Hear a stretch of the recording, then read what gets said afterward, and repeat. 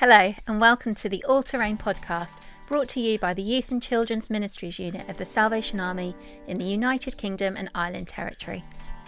I'm Jo Taylor, and in each episode a guest will be joining me to answer 4 questions about their real life journey and make 4 choices that help us take a hypothetical hike too. In this episode, I'm inviting you to join me and Reverend Will van der Hart for our hike as we explore themes of change, suffering, joy and service. Will is Associate Vicar at an Anglican church in West London and a Director of the Mind and Soul Foundation.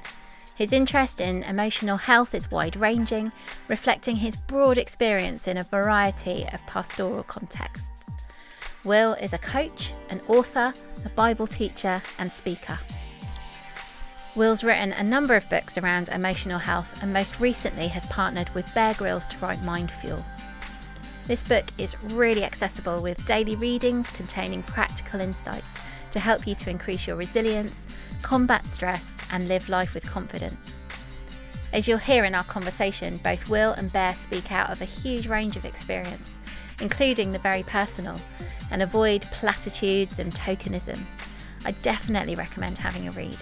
While our conversation was really enjoyable, we were plagued with a bunch of technical issues, just one after the other. I hope they won't disrupt your listening experience too much.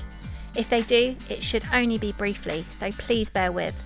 I do think the whole conversation is worth a listen. So, with all that said, let's start the metaphorical meander. Will, thank you so much for joining us today on the All Terrain podcast. Really grateful to have you here for you to share your experiences. I wonder if we could just start by you telling us a little bit about what your everyday looks like. I'm an Anglican vicar and I have been for the last 20 years.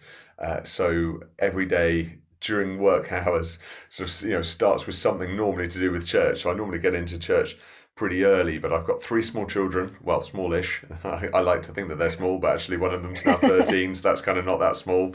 And so the smallest one is 6 and he likes to wake up very early. I've also got a little Dachshund called Magnum, who is very sweet. So they normally wake me up at about anything from sort of 5:45 to 6:30.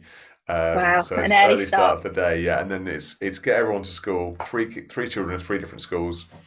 My wife's a chaplain in a school as well, so we've actually got 4 schools represented in my family.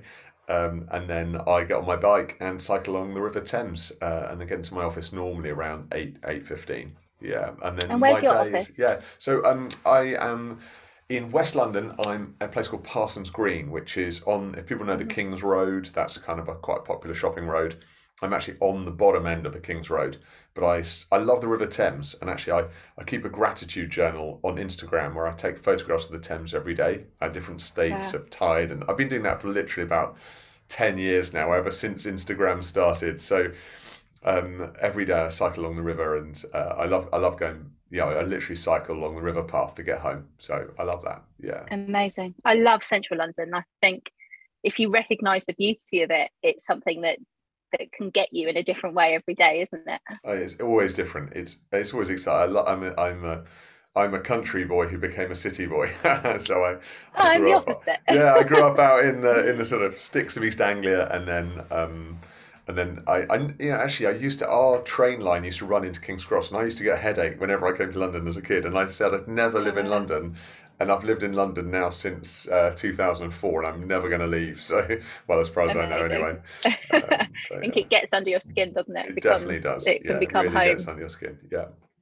Excellent. I'm sure we'll hear more about your kind of life and your experiences as we go through the questions. So we'll go straight in with those. So we ask every guest to make 4 choices and answer 4 questions because we're going on a hypothetical hike together. So we'll go on and straight in with your first 2 choices. I'm wondering if you can tell us where we're walking today. Where are we walking? We are walking on our hypothetical journey along the River Thames. Lovely. And I guess we're walking through some difficult emotional experiences and trying to work out what that means, how life works. So for me, a lot of like sort of journeying with the mental health work I do is about coming to terms with what we're experiencing, working out a destination, journeying alongside our experiences. So yeah, probably a lot of a lot of my thinking and experiencing kind of happens in that kind of space, I think. Yeah. So we're amidst the hustle and bustle of that kind of Thames path, that having those Yeah, conversations about where we're at. Brilliant. yeah. And then who's coming with us? So you can bring 3 fellow travelers, one living, one dead, and one fictional. My living, my living. Can I bring my dog? Am I allowed to bring Magnum? Yeah, definitely. I think it's just because I walk with Magnum every day, and actually my lovely wife Louie, and I think one of the great gifts is having that sense of sort of partnership to work things out. But what I love about Magnum is he's always happy, and so if you're having a good day or a bad day, as long as he's running around, he's got a tail like a kind of car aerial that kind of jangles about, and he kind of gives me a lot of joy. I think my sort of my alongside my alongside kind of journey person, if I was gonna choose one, would be a writer called Brennan Manning. He's Yeah. passed away now, but he wrote a couple of really formative books.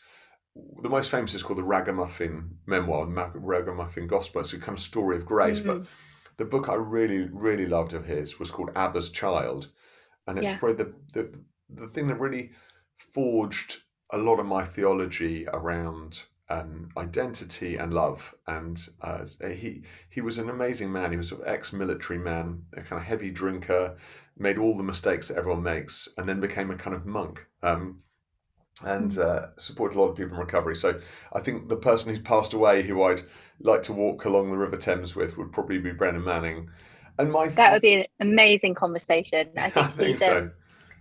Like, his writing is so accessible, isn't it? And profound, and but alive accessible. and alive. And I think to hear him talk some of his journey would be such a privilege. In terms of fiction, it's a really I'm really not a great fiction reader. I mean, I'm not a classic kind of fantasy reader, I guess. So trying to pick a character out from a book that I might sort of a fictional character, I found quite hard to think about actually. But I've loved just really engaging with C.S. Lewis's work over the years, and I think. Yeah. I think if I was going to walk along the River Thames with a fictional character, I'd probably choose Mr. Tumnus from the Lion, the Witch, and the Wardrobe. Yeah, I think I've always read that book where it's sort of related somehow because I struggle a lot with anxiety, and I've always seen Mr. Tumnus as this sort of quite brave but highly strung, anxious individual who sort of he wants to do the right thing, but he's also slightly terrified.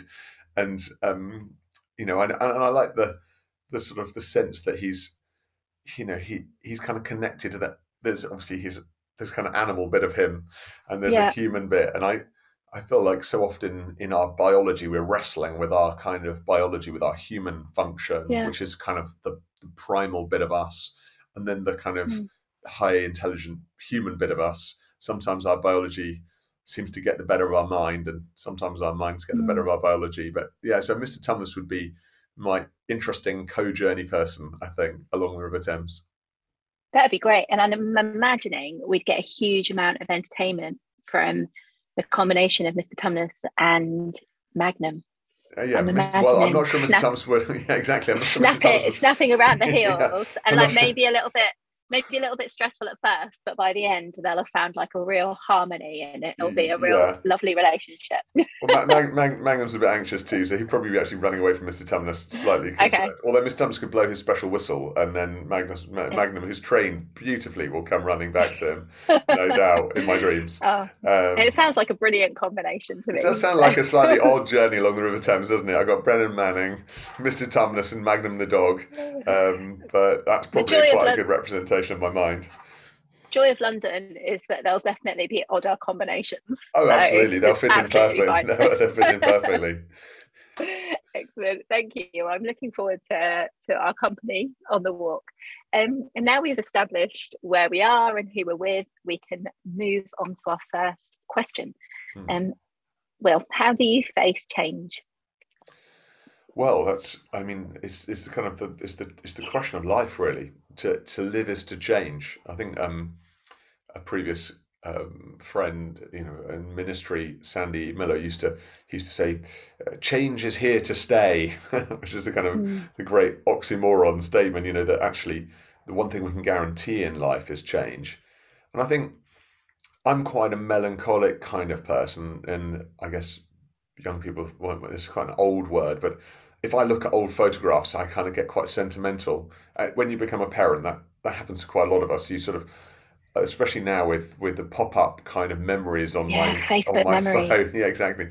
I No, see like like pictures. beautiful and Yeah, torturous all at the same time. exactly. That moment of like seeing your little children as little children and Mm. suddenly realizing, oh, they were so cute, and oh, do you remember that time when?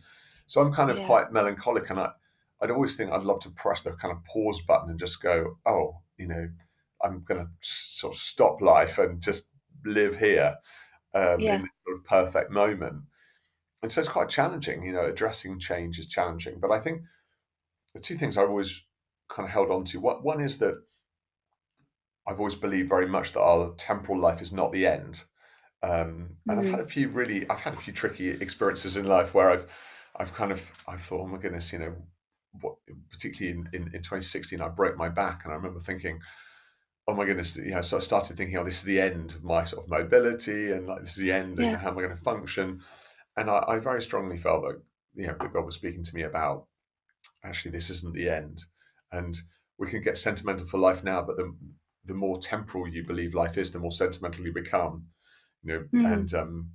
And actually, when you have an eternal perspective, change becomes manageable, because you're like, Yeah, actually, this is just a small diversion in the great scheme of God's plan, for my life, or this is another step on that journey. So I think holding change firstly in an eternal perspective is really important, mm. and secondly, recognizing God is actually in the in the detail of the change. That to change Yeah, is to grow. If you're always resisting change, you very rarely ever actually grow. And most of our growth happens not in the valleys of comfort, but on the hillsides of challenge. I was thinking, you learn more about yourself in one storm than you do in 200 years of plain sailing. And mm. so change forces us to grow, and change also, it reveals our resilience. When we go through a change, we realize actually we can make it. We're going to Yeah, be okay. I think yeah, when I'm coaching around change, I always always help people to think about what sort of change management person they are, because we all have a natural disposition towards different sorts of changes.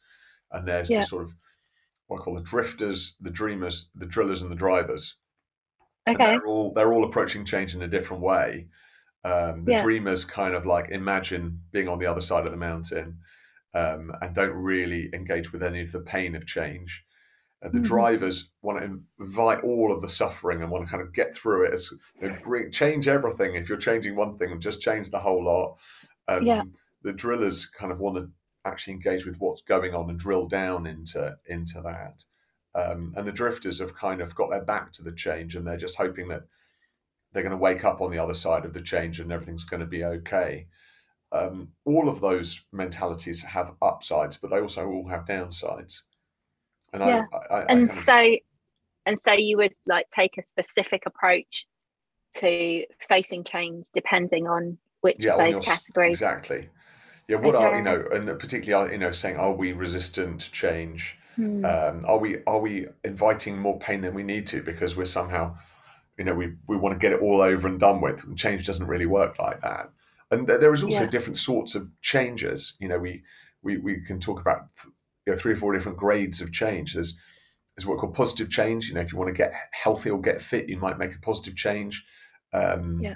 that you need to make, but there's some costs associated. Hmm. There's that reluctant change when something difficult is happening and you have to accept that. That's maybe something like a divorce or a family breakdown. There's a change that you've got to accommodate and you don't want to, but you have to. And then there's catastrophic change, sort of type 4, what we call change shock, when something just happens in a moment without any premeditation and suddenly everything is changed, like a terrorist incident or a Yeah, major accident or a sudden bereavement. So change itself is also different. Not all changes are the same, and not all changes cost us the same. Yeah, no, that's really helpful. And I think thinking about change differently, I think recognizing our own approaches to change. And I think I probably would be a dreamer. And so in my head, I have a really positive relationship with change because I don't mind it, and I get excited about it and can push through over that mountain, and I'm excited to be in that different space. But it does exactly what you said, in that there's an avoidance of the pain of the process, and also the impact that can have on people around me, because I'm like, yeah, it's an adventure. But that's not the case for everybody, is it?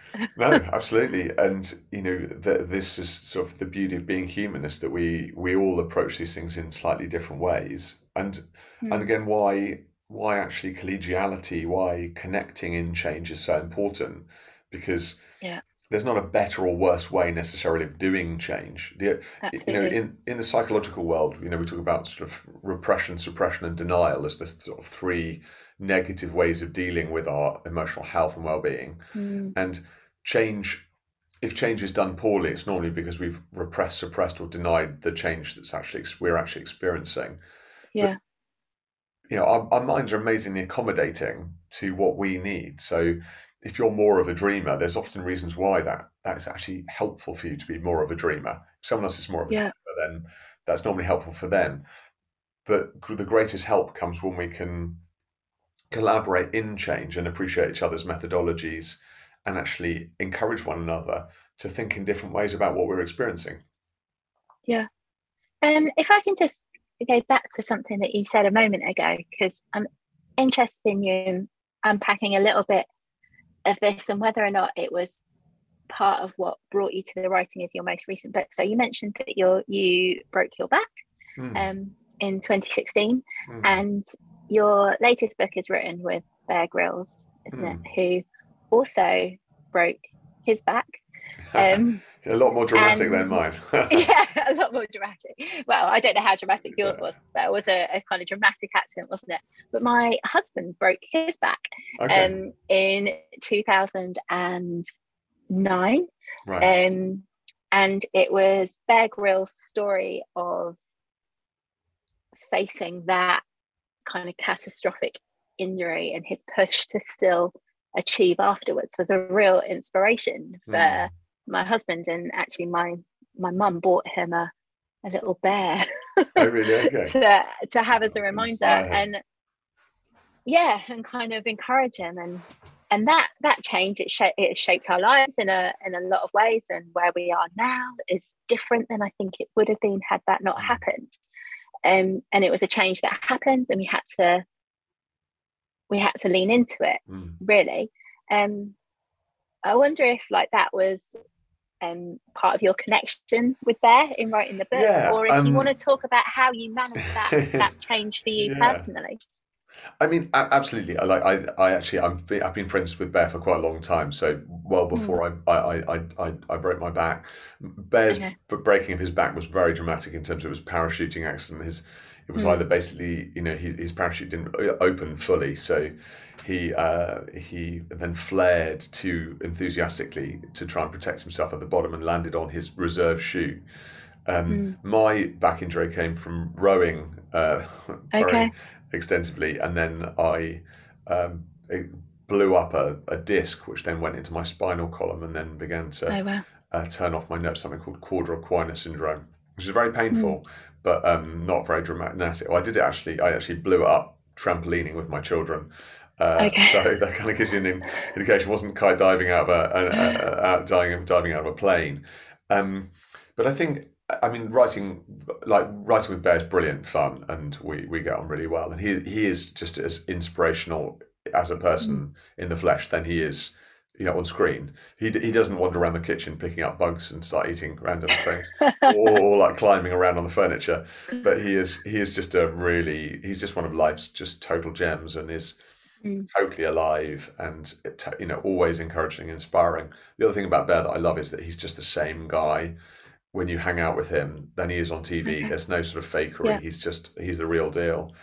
Um, Yeah. but writing Mind Fuel was about saying, actually, look, we all go through. We might have commonality in our experience, like breaking your back, Mm. whatever it is. We all go through the kind of the shadow of the valley of death in some way or another in our lives. You can't escape it, and everyone faces storms, and everyone faces dramatic changes, and your mental state, your self-awareness, your determination and grit on entry to those incidents, Mm. it says much more about how you're going to navigate them than anything else, any Yeah. external factor. It's, I think Emerson said, what's before me and what's behind me is nothing compared to what's within me. Okay. And Yeah. actually, Bear still experiences back pain, and Mm. all these years after his incident, and yet you wouldn't know it. But that's not because he's not Mm. in pain; it's because his attitude towards living that determines Mm. how he succeeds. And I think, again, resistance to change normally only extends the pain. Saying I Mm. can't cope with this, is understandable. We need empathy and we need support. We need those to stand by. Yeah. But the journey of change has got to go from I can't cope with this to actually I can do all things through Christ who strengthens me. Yeah. And for me, my back injury was progressive from an initial blow up to a really progressive debilitation and absolute agony. And I was on all sorts of horrific drugs before I had Mm. emergency surgery, and then I have experienced a remarkable recovery. But I'd say, an exercise addict, Yeah. and used exercise really from my teenage years to manage my emotional health. Okay. And part of the reason my back became so unstable was because I was doing so much more than I should have been doing. And Mm. when my surgery was complete, my surgeon said to me, "You must never ever run ever again, anywhere, or ever Wow. jump anywhere."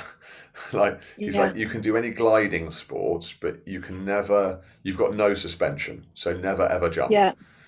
Yeah. Um, and for me, it was like a bereavement change. Yeah. Although I was so grateful not to be in pain anymore, the change was, I literally thought I wanted to stick my leg out and trip over other runners on the towpath to stop them from running, because I Yeah. didn't think it was fair that I was not allowed to run. Yeah. I had to deal with all my anger and frustration and almost like the bereavement of what I could or couldn't do before. Um, but if you don't adapt, you become bitter. If you don't Yeah. if you don't welcome change, you become bitter about what you've lost. And actually, I felt the Lord saying, "Look what you've gained," Yeah. um, and I'm so grateful. But Yeah. it's so much of it's up here in your head, Yeah. and in your heart.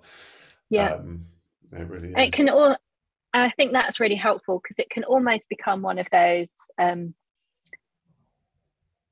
It can move into unhelpful motivational slogan that you get on those like memes and Mm, posters, isn't it? When you talk awful. about kind of attitude and things like that. But it is worth saying that you can't change the things around you, or you can't control the things around you, but you can control your approach. And but beyond the naff inspirational Yeah, memes absolutely. I mean, actually yeah, are tools in order to shape how you approach change and to yeah, work on your brain. And that's what Mind Fuel is yeah.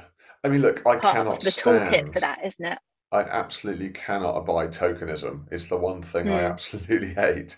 So, I've been working in the emotional health sector since 2006, Mm. and you know, I started Mind and Soul Foundation with Rob to try and help the church become more realistic about mental and emotional health issues.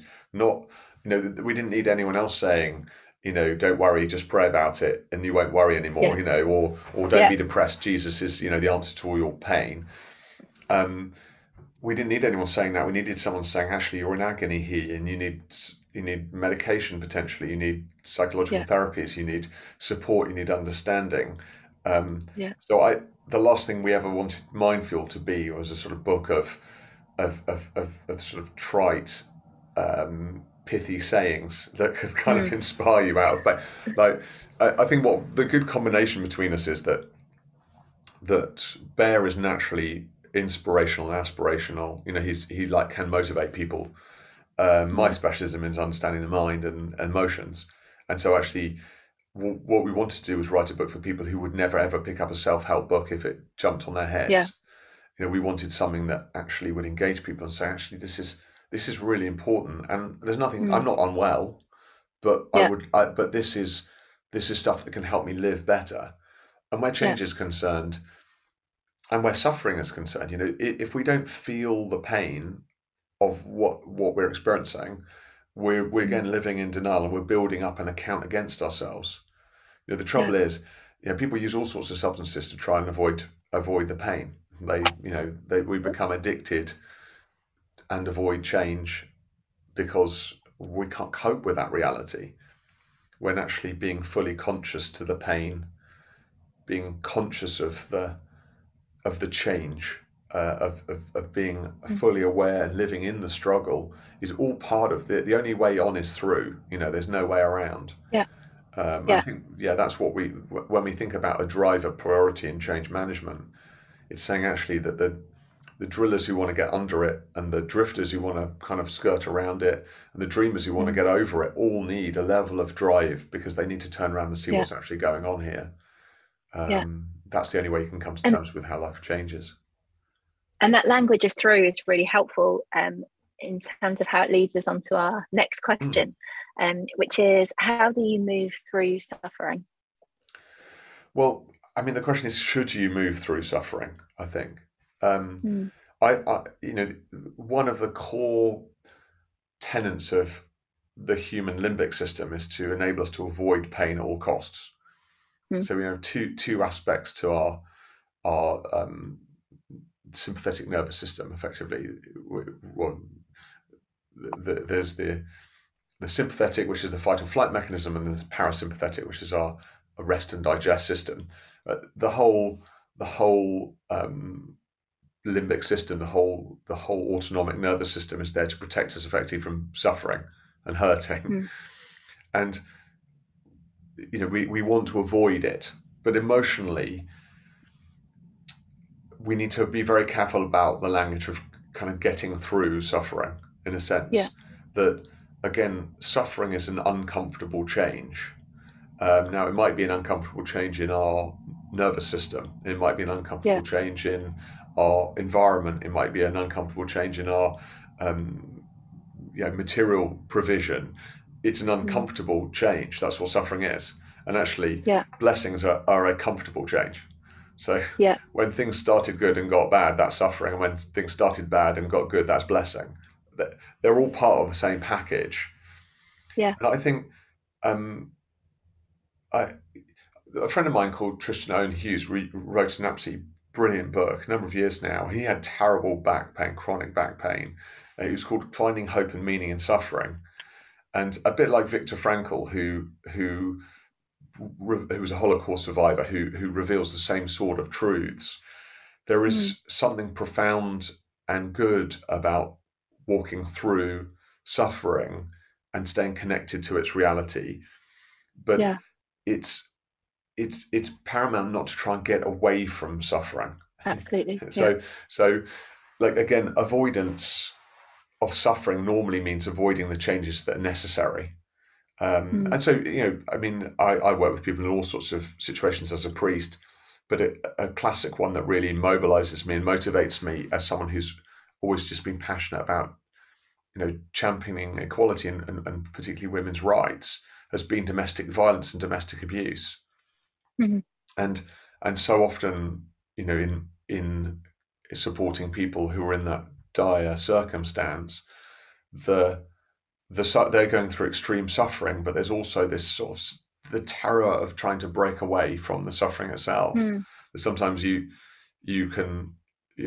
person can find themselves unwilling, in a sense, unable to change the narrative, unable to sort of to step away because the suffering of bringing it into the light, or of the catastrophic impact that might have on family, is so great. And I absolutely empathise and sympathise with people in that situation. But it's a great it's a sort of a model, if you like, of how if we avoiding the suffering for the change Yeah. invariably leads to more suffering over the long haul.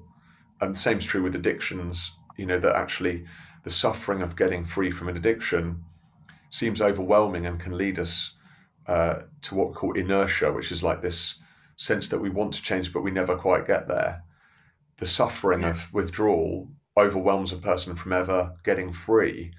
And actually, in terms of sufferings, the long-term consequence of addiction is far greater than the pain of getting free from addiction.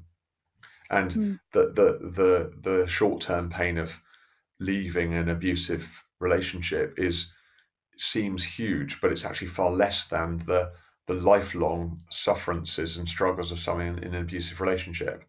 So what often happens to us as humans is we exchange long-term suffering, or we refuse to exchange long-term suffering for short-term suffering that is greater. So if our immediate measurement of pain is that if something is terribly painful right now, it's best to avoid that and just be mildly painful for a really long time. I mean, the simplest example is going to the dentist. If you've got a mild toothache, you think, how can I just keep suffering this mild toothache so I can avoid the terrible pain of having a tooth extracted? So you might suffer for months and months of toothache, but actually if you went to the dentist, you might suffer just 30 seconds of agonizing pain and then the tooth would be gone and actually begin to get free again. So I'm wanting to sort of encourage people to think about actually some things in life that are painful, very painful, but sometimes those things are also the first step necessary to find a greater healing and a greater freedom from suffering. And so if we're in that kind of long-term suffering, or we're journeying with people who are in that space, what are some of the tools that we can put in place? Like, what are the things that you have found really helpful in taking those active steps to move out of those spaces? Well, I mean, there's obviously there's a need if someone is in any of those dire circumstances I'm talking about to actually get some professional support. And the first thing anyone in a difficult circumstance or particularly in dangerous circumstance needs to do is to make someone safe aware of their circumstances. But it's interesting how many people don't do that because they know that awareness making will be the beginning of a very, very painful change that will cause a lot of suffering.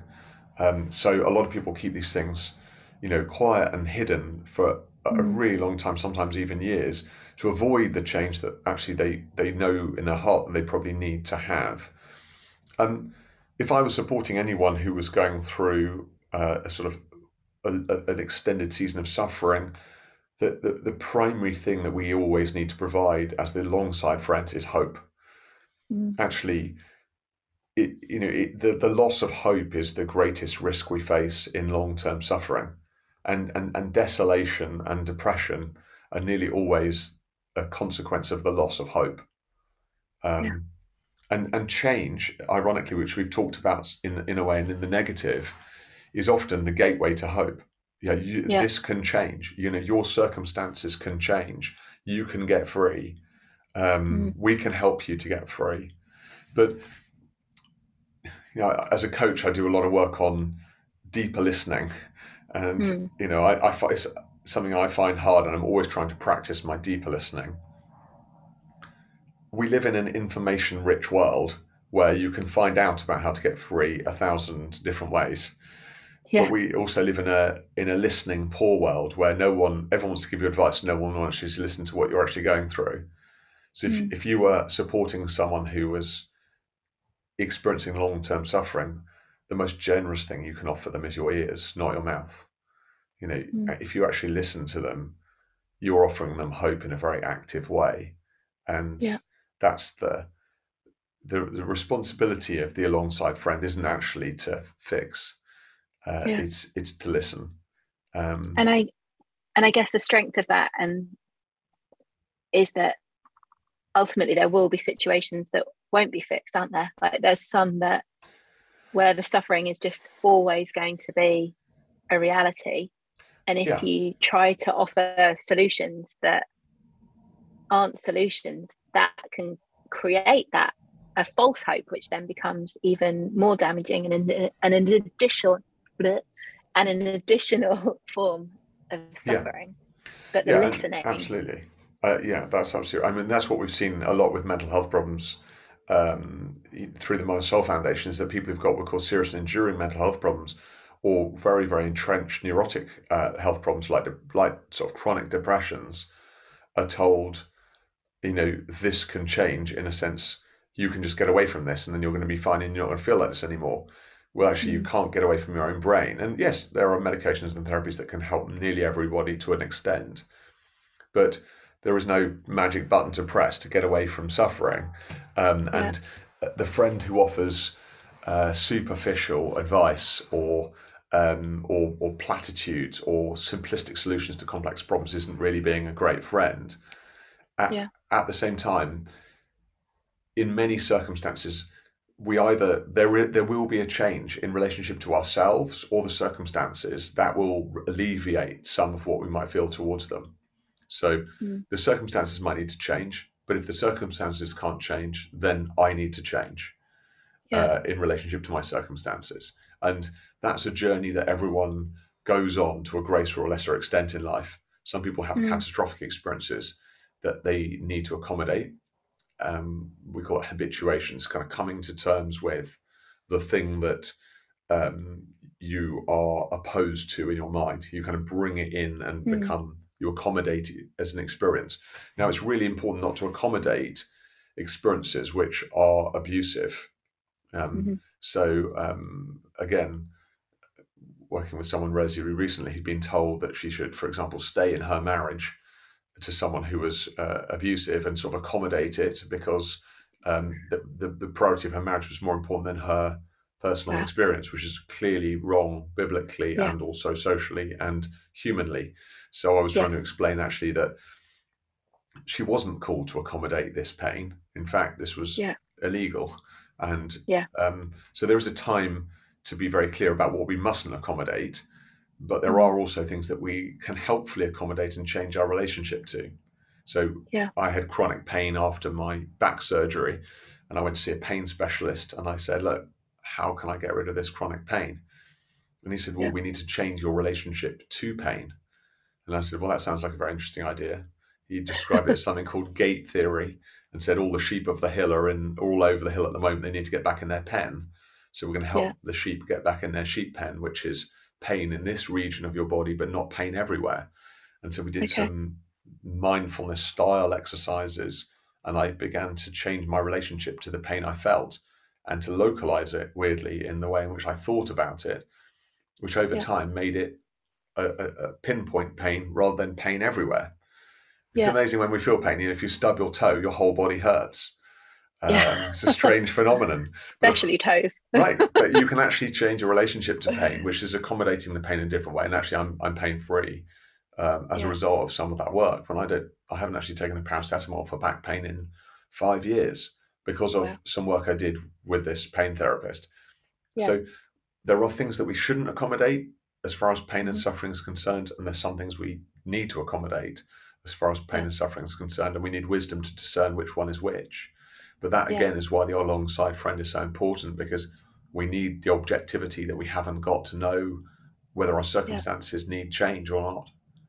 Yeah, that's so helpful. Thank you. Really practical and hopeful. I hope so. Yeah, thank you. And now for a quick ad break. What is Shalom? It is about loving every child and young person. Shalom means helping them to find wholeness and community by being with others, being with creation, and being with God. At our 2023 Youth and Children's Leaders Conference, we're inviting you to consider what it would look like to be an army of Shalom makers. It's an invitation to high challenge and a lifetime's work. It's an invitation to commitment and radical love.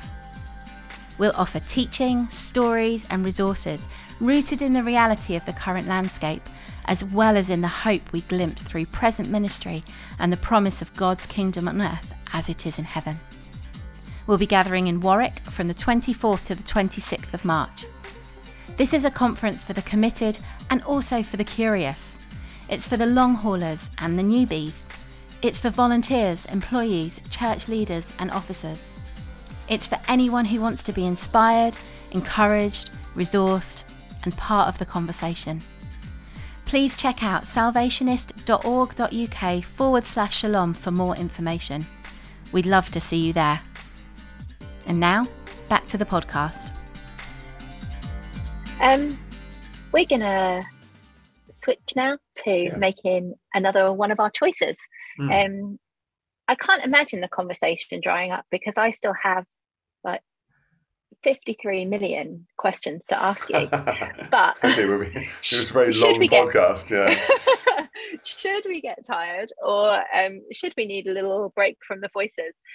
What are we listening to as we hike? Oh, I mean, I'm a massive fan of sort of 1990s early house music. So, I mean, I would probably be like putting on something like De La Soul or Snap. I've Got the Power, or Amazing.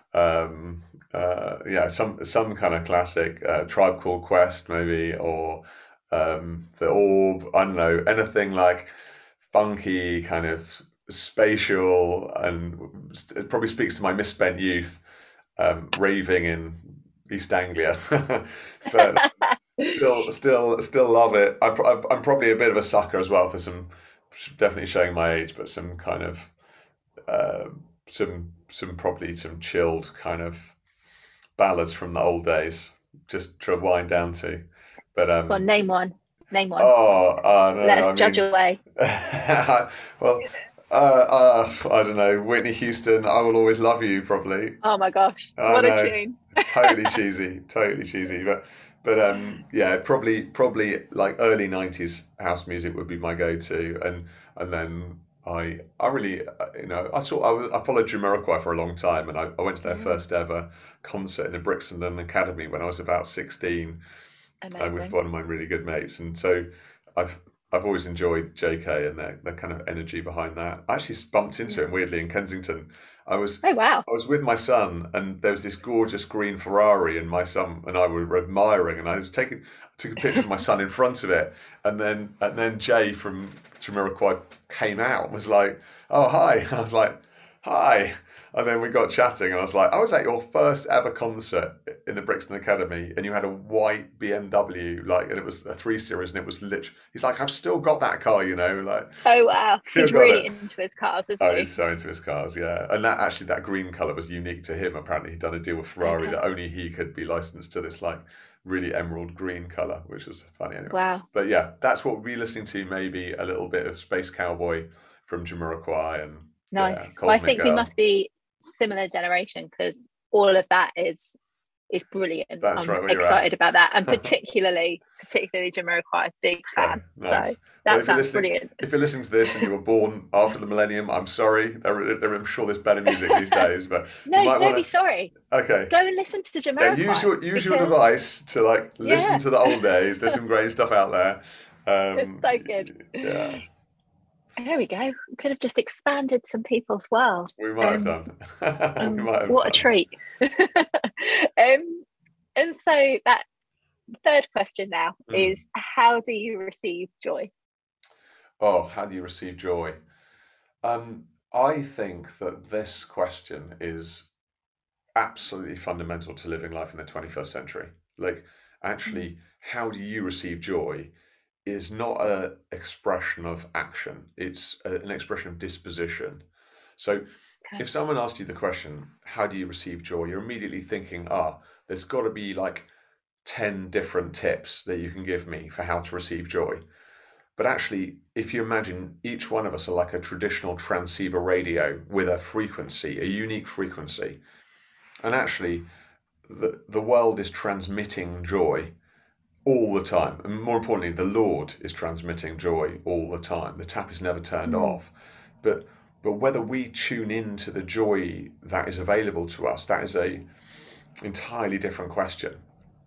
And most people say things like, when my circumstances change, then I'll find joy. And what they constantly do is they load their circumstances with the necessity of joy. So when I get my GCSE results, I'll feel joy. When I get my A-level results, I'll feel joy. When I get a degree, I'll feel joy. When I get my first job, I'll feel joy. And what they're always doing is they're always premeditating a time at which they feel joy because they believe that it's circumstantial. But actually, joy is not circumstantial, joy is dispositional. And Paul learns that when he says, like, I've learned the secret to be content in any circumstance. Now, Paul's circumstances were actually pretty miserable. So he talks about, obviously shipwreck, nakedness, imprisonment, threat, hunger. All the circumstances you'd most likely to not experience joy are the ones where Paul says, I found kind of joy and contentment in these circumstances. I always remember with Lou, my wife, when we were just dating, we went to work in Africa for 3 months. For a month, sorry, a month. We were in Africa in Uganda, and we worked in an AIDS orphanage. And I remember having these premeditated ideas of the sort of somberness of this environment with all these children who had this like terrible disease, and how they were all, it's going to be very hard and heavy for us emotionally, and sort of preparing myself for this really heavy environment. And then turning up there and just being overwhelmed by this incredible exuberant joy, and looking at these kids, and they're just living life to the absolute max. And I felt totally shamed by the fact that I had so much and yet I had so little joy. And I realised then, and that was 25 years ago or something ridiculous, that actually they were just alive with joy because they were dispositioned towards joy, and I was dispositioned towards circumstances. And sometimes we have to ask ourselves, what is it that really makes me happy? And the world would have you believe that it's things.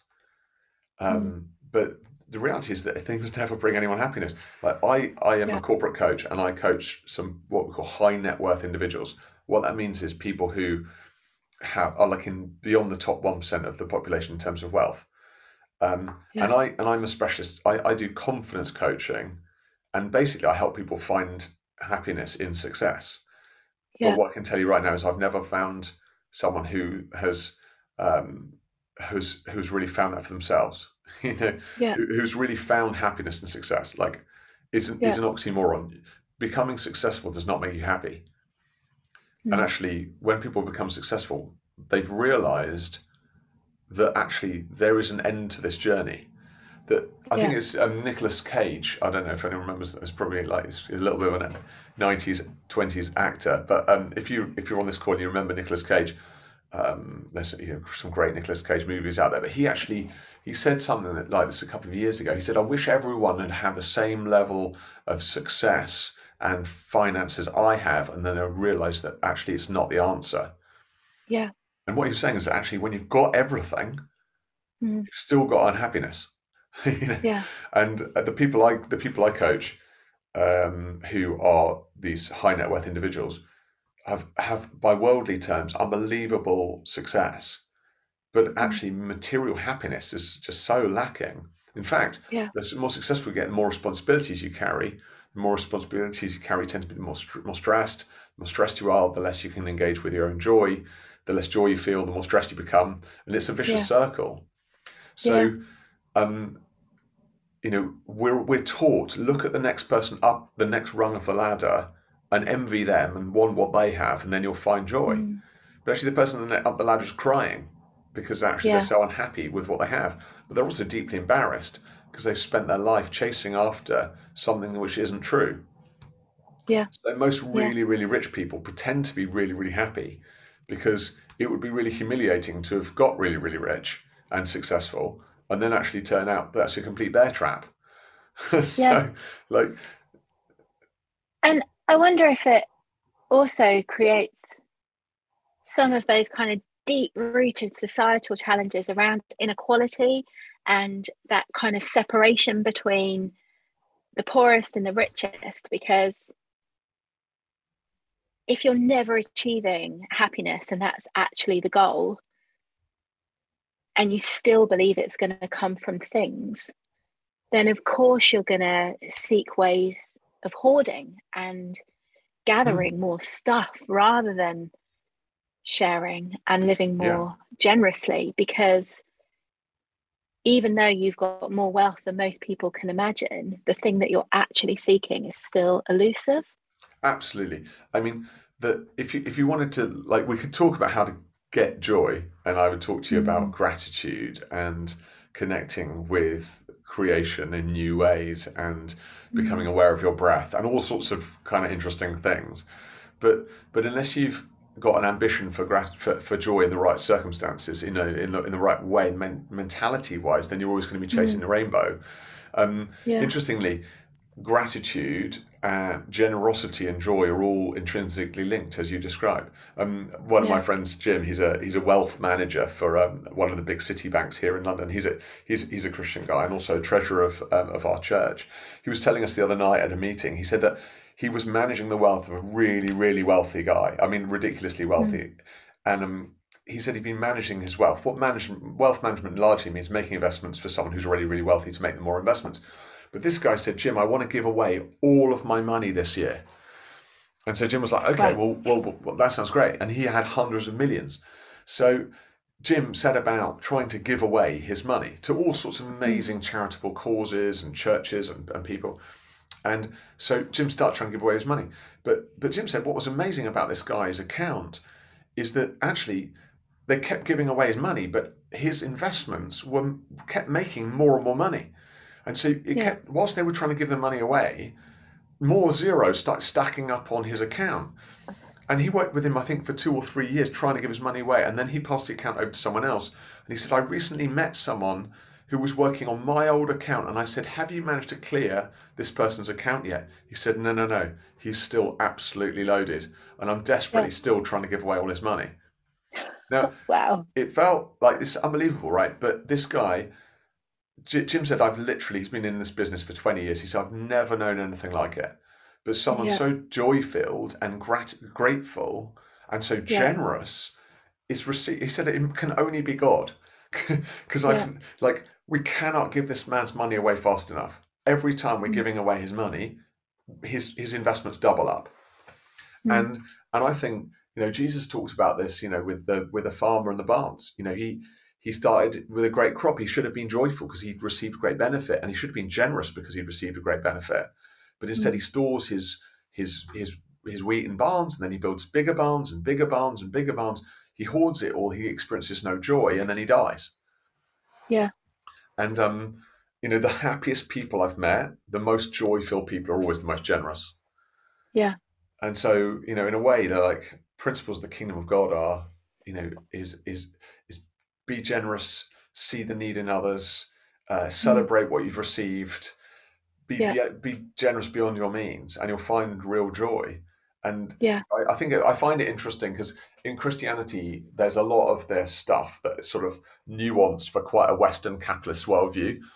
If you actually look at some Eastern religions, like in Buddhism, as an example, the sort of enlightenment path idea and the actual ownership idea are actually very radically different.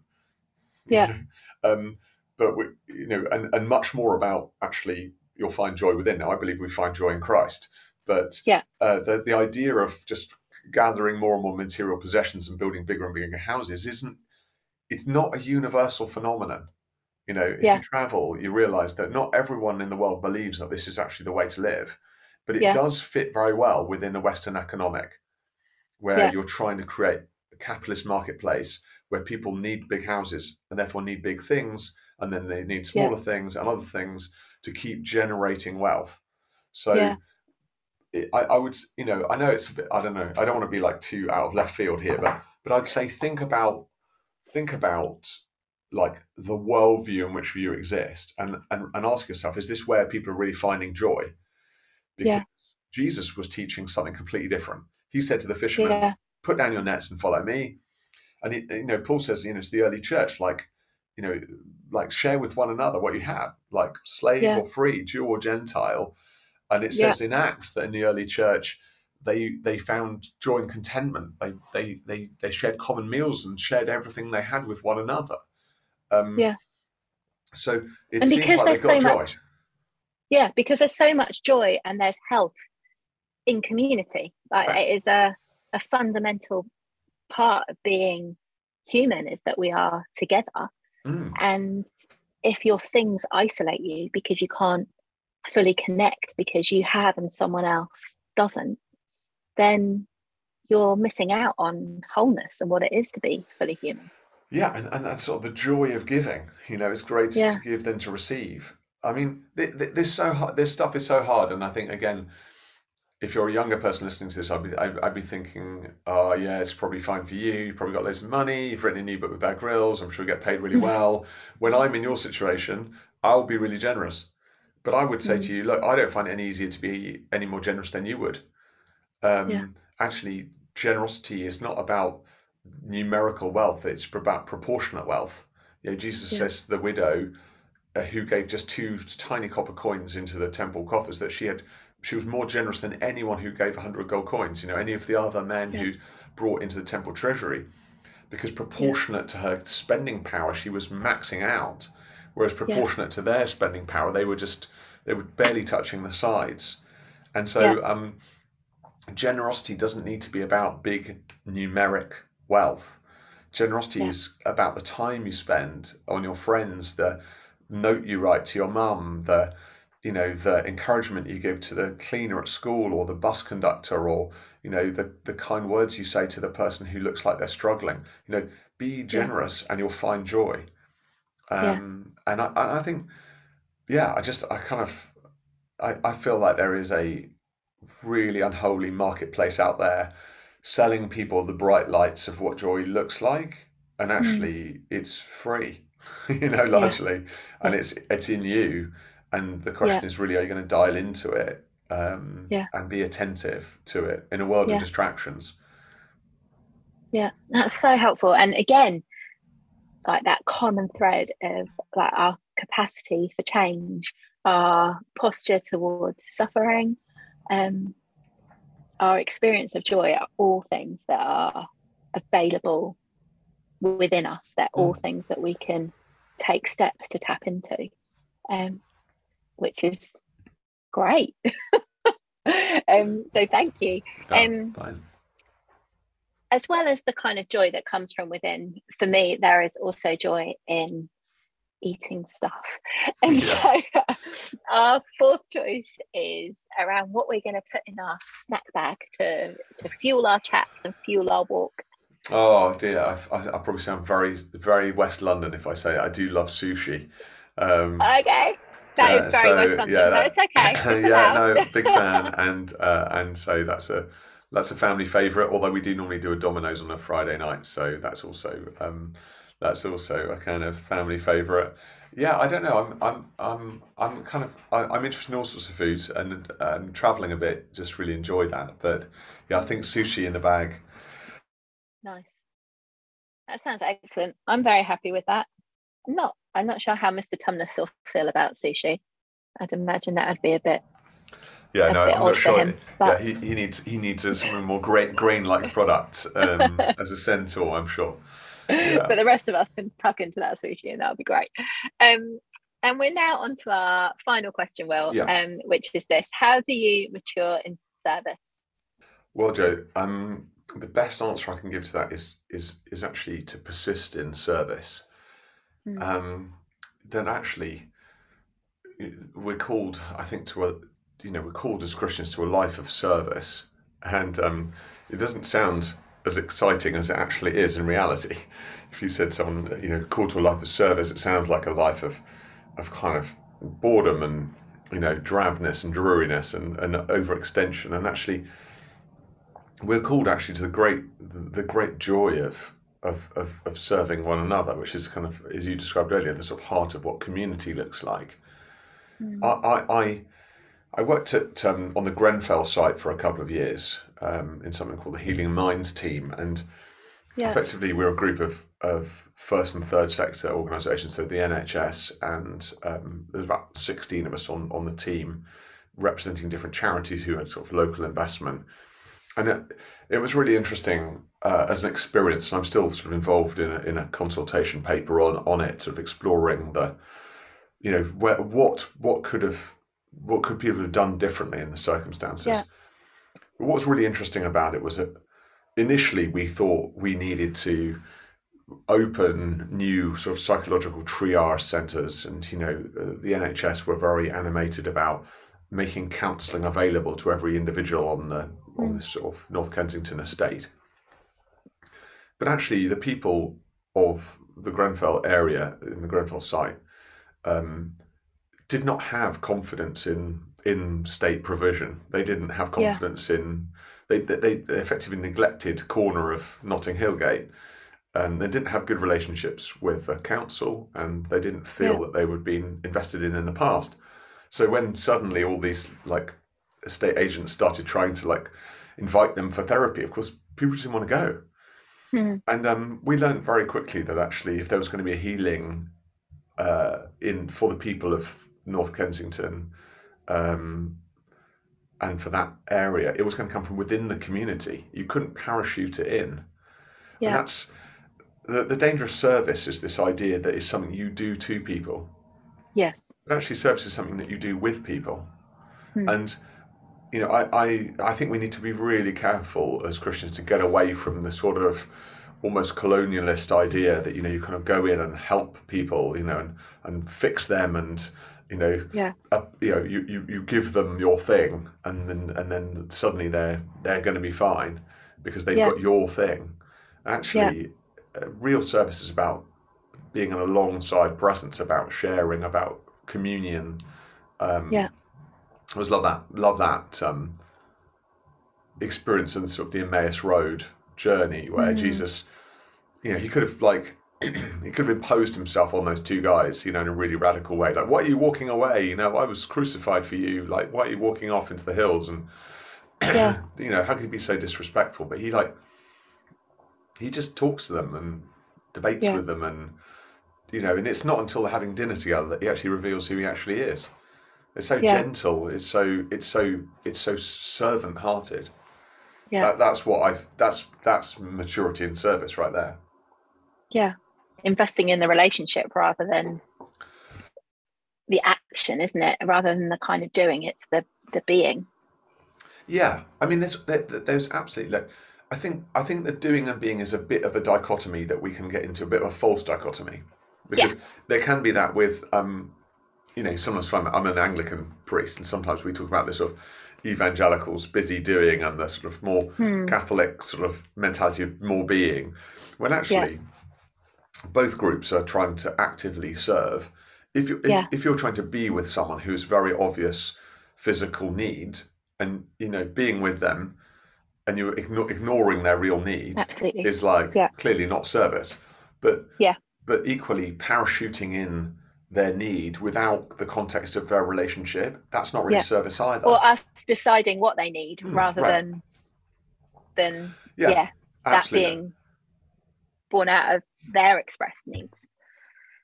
And that's I think one of the key questions to actually how to grow and mature in service of others, is to ask, how can I support you right now?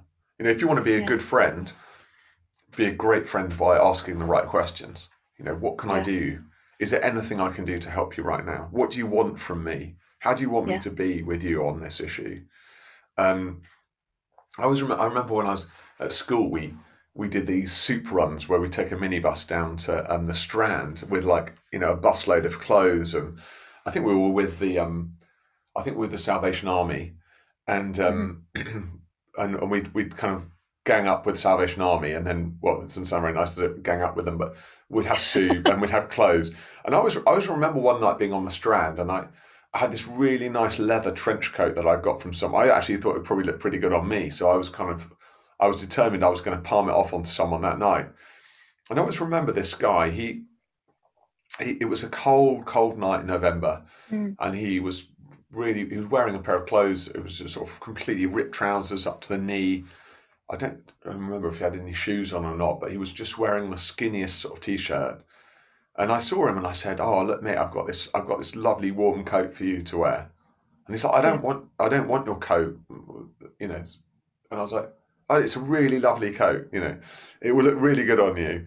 And I got into this kind of conversation with this guy, and I was desperately trying to sell him the coat that I had decided, And I could see he was getting, I could see him getting more and more upset about the fact that I was trying to offer him this coat, and I was getting more and more, upset that he wasn't receiving the coat that I was trying to offer him. And I felt moved by his nakedness, and suffering, and he felt annoyed by my imposition. And he didn't take the coat, but I always remember the interaction, and it's always a sort of thing that's taught me something significant about the fact that we perceive that we understand people's needs and wants, and then we impose ourselves on them. And actually, he might have taken my coat if I'd shown him that I cared about him before I started trying to give it to him. Yeah. And I think if I'd said to him, "Hey, can I, how are you doing? Like, like a cup of tea?" And then I said, "How are you feeling at the moment? And it's quite cold now, isn't it? Is there anything you need?" He might have said, like, "Oh, I'd like a coat. I'd like that coat." But my service was impositional and was out of the context of relationship. And so, if you want to serve well, you have to love well first, and that comes from being willing to just be alongside and listen.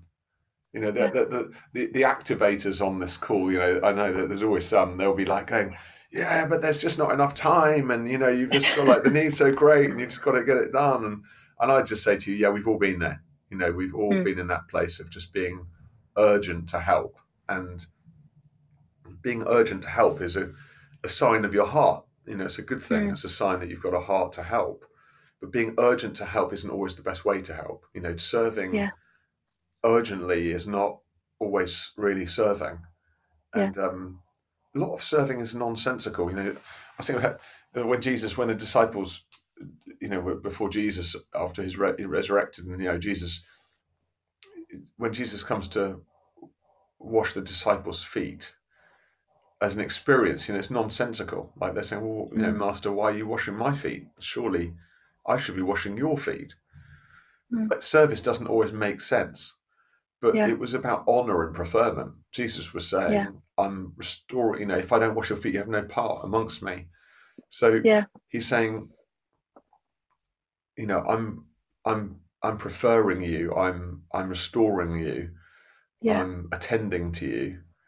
And the lessons I've learned in service are always about not rushing. I've just buried a dear friend, lady I became friends with on her cancer journey. She's in her late 70s, but I just sadly, just said goodbye to her last month, and it's such a funny relationship, sort of COVID relationship, where I'm like trying to help her. She's got cancer. She's at home. We're trying to like socially distance and everything. Yeah. And she was so patient with me. It was so funny. We ended up becoming brilliant friends. But I would be busy trying to tidy up, and she's like, "I don't want you to come and tidy my flat. I want you to just come and serve me communion." What she's saying is, I want you to serve me in the way that I need to be served, not come in here and serve me in the way that you think I need to be served.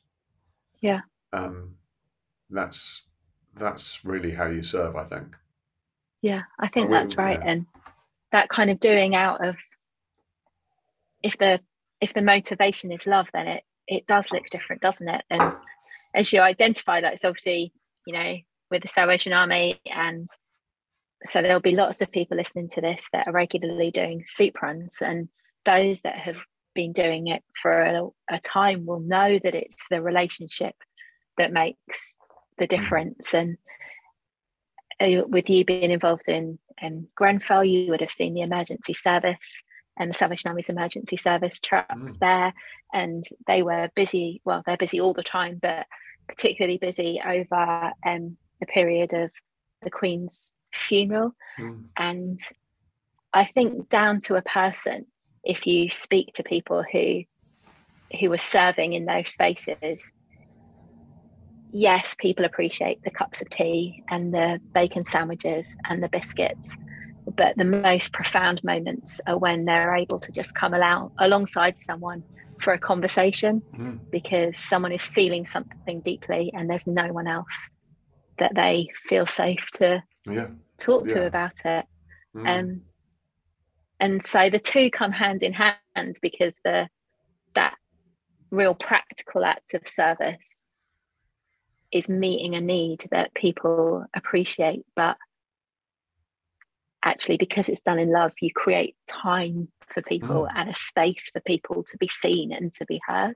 Yeah, absolutely. You know, the material gift is just a gate, really, to enable your love and service of someone to be heard. And I think, you know, that's absolutely, you know, where it's at. And I just think, I guess I'd encourage people not to be impatient in service, you know, and actually recognise it's, especially when you're young, you don't think you've got very much to give. You know, you think that people would probably prefer the tea over a chat, because you're like, you underestimate what you can offer, and you maybe you feel like I'm unqualified.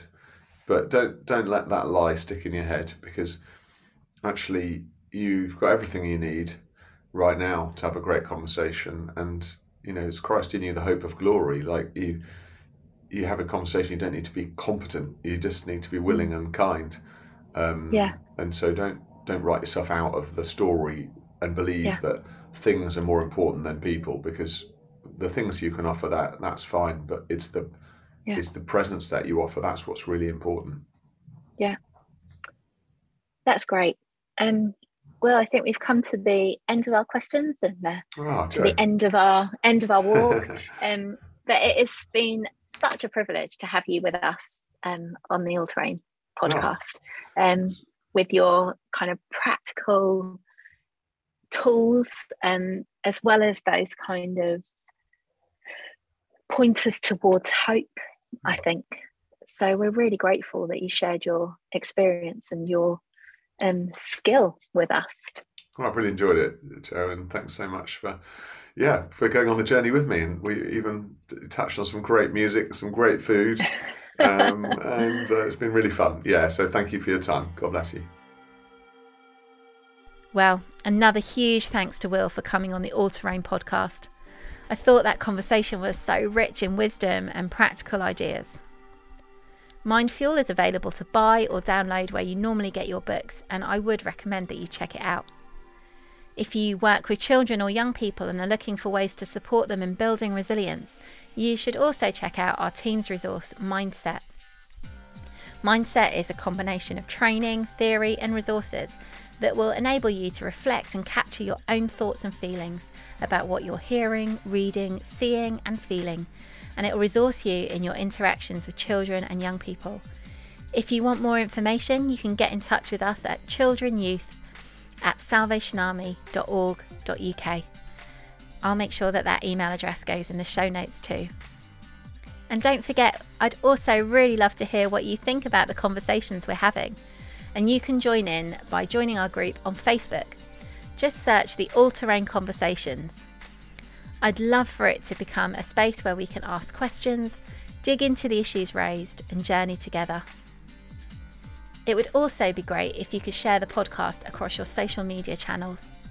And if you're listening on Apple Podcasts, we'd love it if you could give the show a rating or even write us a review. All those things help us get the show heard by even more people. And you can now access brilliant sketch notes and an article to accompany each episode by searching for the All Terrain podcast or clicking the link in the episode description. I'll be back soon with another guest who will be facing the 4 choices, answering the 4 questions, and sharing their wisdom learnt along the way on the All Terrain podcast. So until then, that's goodbye and thanks for listening.